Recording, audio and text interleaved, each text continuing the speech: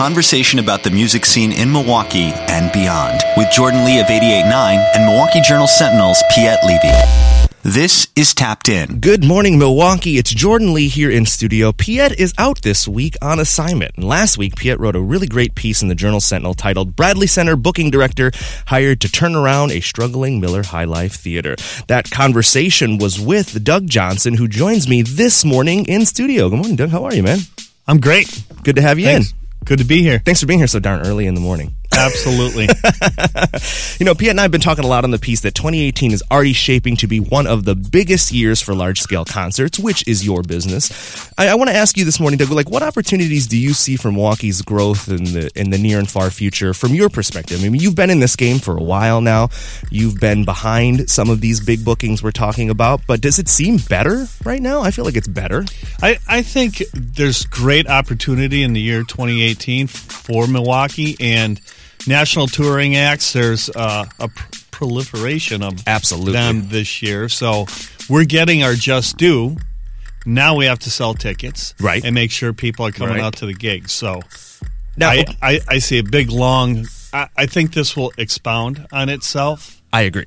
Well, the other thing I think about is the fact that, you know, we're talking about more opportunities with more theaters. So you're going to be looking over the Wisconsin Centers District, which is going to include UW-Milwaukee Panther Arena, the High Life Miller Theater, and you're also going to be overseeing one more property as well. Is that correct? Yes. 3 properties all in all? Three. What did I miss? The Wisconsin Center. The Wisconsin Center. There we go. So, okay, with those 3 properties, I mean, you're looking at a wide diversity of unique opportunities of downtown, maybe seeing more entertainment in 2019 and beyond. Absolutely. I think the Miller Theater has been underutilized, as we all know.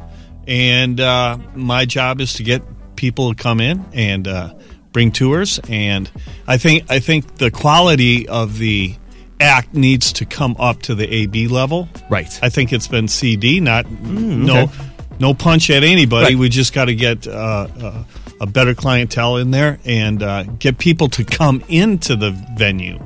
So on the Miller Theater, that's a task number 1. The U.S. Panther Arena, obviously.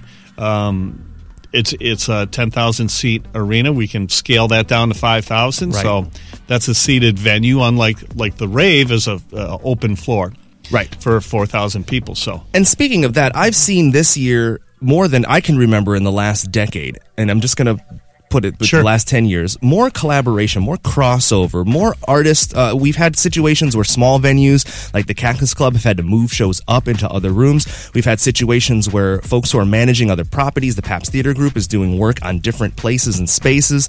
We've had a lot of collaboration and crossover. Alternative concert groups been moving in and out of different venues. I mean, what opportunity are we looking at in the future here with a brand new arena, now a more healthy downtown? I mean, what do you think is going to be looking like in the next year for collaborative effort? I think I have a great relationship with Pabst Riverside Turner Hall. We did shows with them at the Bradley Center, Bon Iver, and Amy Schumer. Absolutely. And I have 3 venues they can come in. They have great relationships.